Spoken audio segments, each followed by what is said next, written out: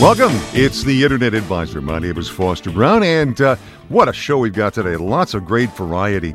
I saw, matter of fact, Gary was the one. Gary Baker, my partner, saw this story, had appeared about this, an application that was available with the folks in the city of Ann Arbor to help them to be able to not just identify problems around the city, maybe a pothole, maybe a light that's out someplace, but to be able to connect effectively with their city to make sure they knew that there was a problem was there and to get it done, get it taken care of. With us right now from Ann Arbor, we have Robert Keller, who is a spokesperson for the city. Robert, thanks so much for being with us. Oh, my pleasure. I was listening to your show, and can't wait about those robo-fishes. Maybe I can try to hook one of those. Make for bad eating, though, I understand. Yeah, don't put that on the grill. It's a little bony. Also with us is Tucker Severson. Tucker, welcome. Now, Tucker, you're out in Connecticut, and you are with a company called SeeClickFix. Okay, now, you have developed, and let's start kind of a little backwards in some ways with this in terms of the story. You guys developed an application that helps people in different cities to be able to identify problems and get their governments involved in that. Tell me a little bit about how the application works. Yeah, so it's really pretty straightforward. There are a variety of citizen-facing elements, including the iPhone app as well as a website widget. It works on all mobile devices. And so typically what happens is someone sees a problem like a pothole or a light outage. They take out their phone, they grab a photo of it. We ask them a couple of questions that we've set up with the city, and then we send it off to the right person in the right department with the right information to get the job done. And then the great part is that as the job is completed, information will automatically send back to the citizen who reported it as well as anyone else who has followed it. I got to say, Robert Keller, when I was looking at this story, I thought, I don't know if cities really want that kind of instant accountability. Well, our use of it came out of really two things, both necessity and attitude.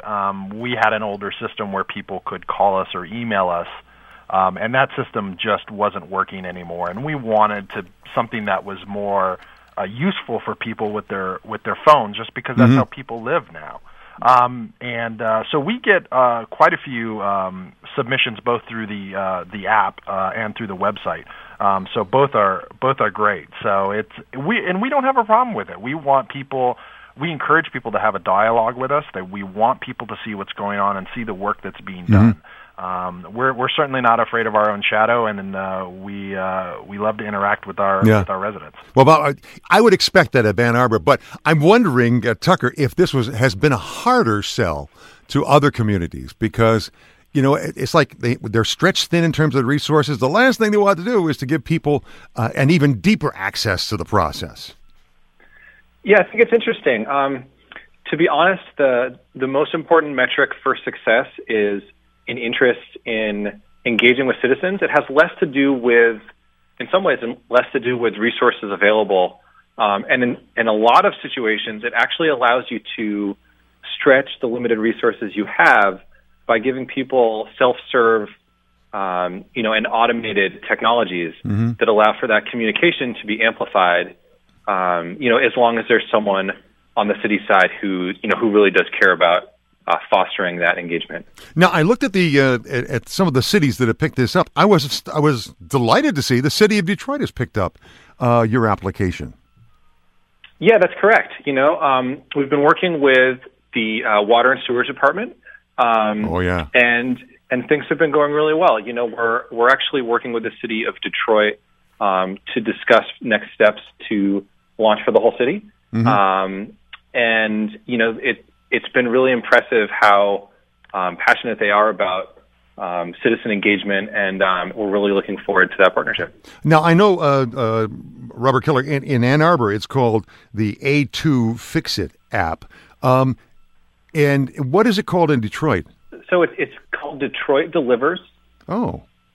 And very similarly, you can download the application in either the Apple App Store or the Android Play Store. Okay, good. So it's available on iOS, that's the Apple platform, or in in the Android platform.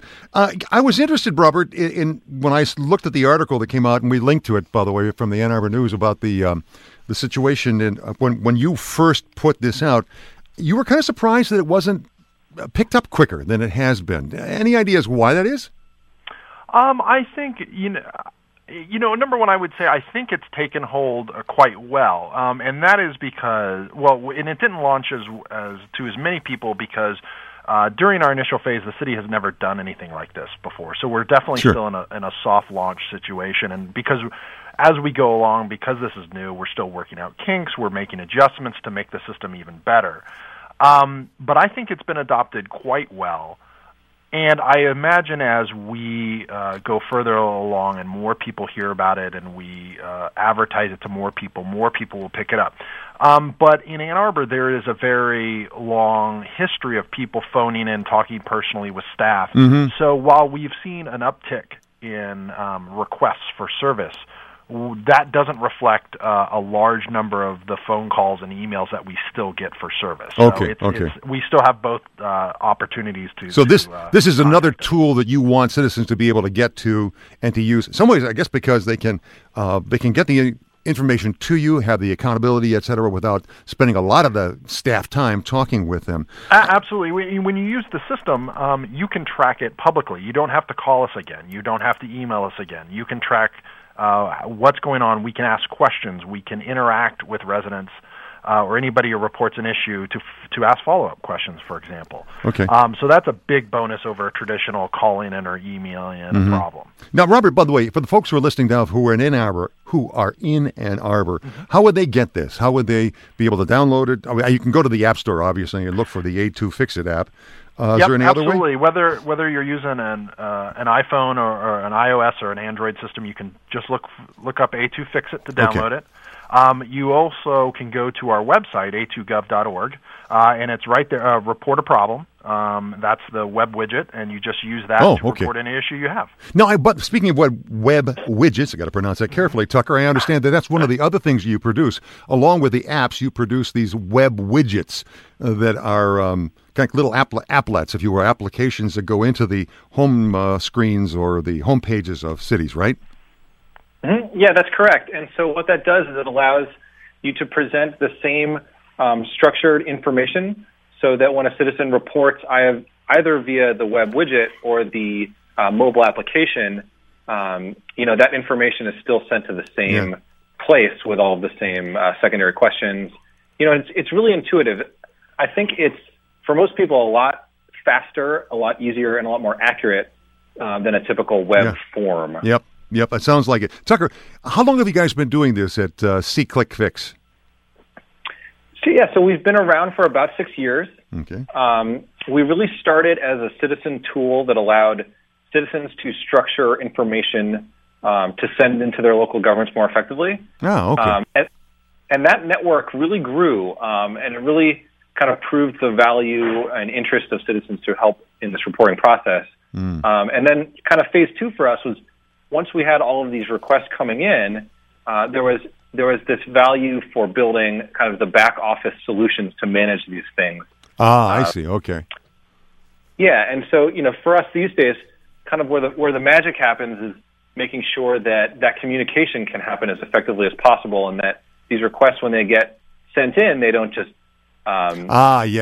disappear into the ether, if right. you will. But hey, Tucker, there are people listening to you from many different communities right now. How can they find out more about getting something for their community like this? Yeah, so to report an issue, you go to seeclickfix.com, okay. And for any government officials, you go to gov.seeclickfix.com to see all of our other tools. Okay, and we'll make sure that we link to that on our page. Robert Keller, thanks for being with us. Tucker Severson, thank you as well.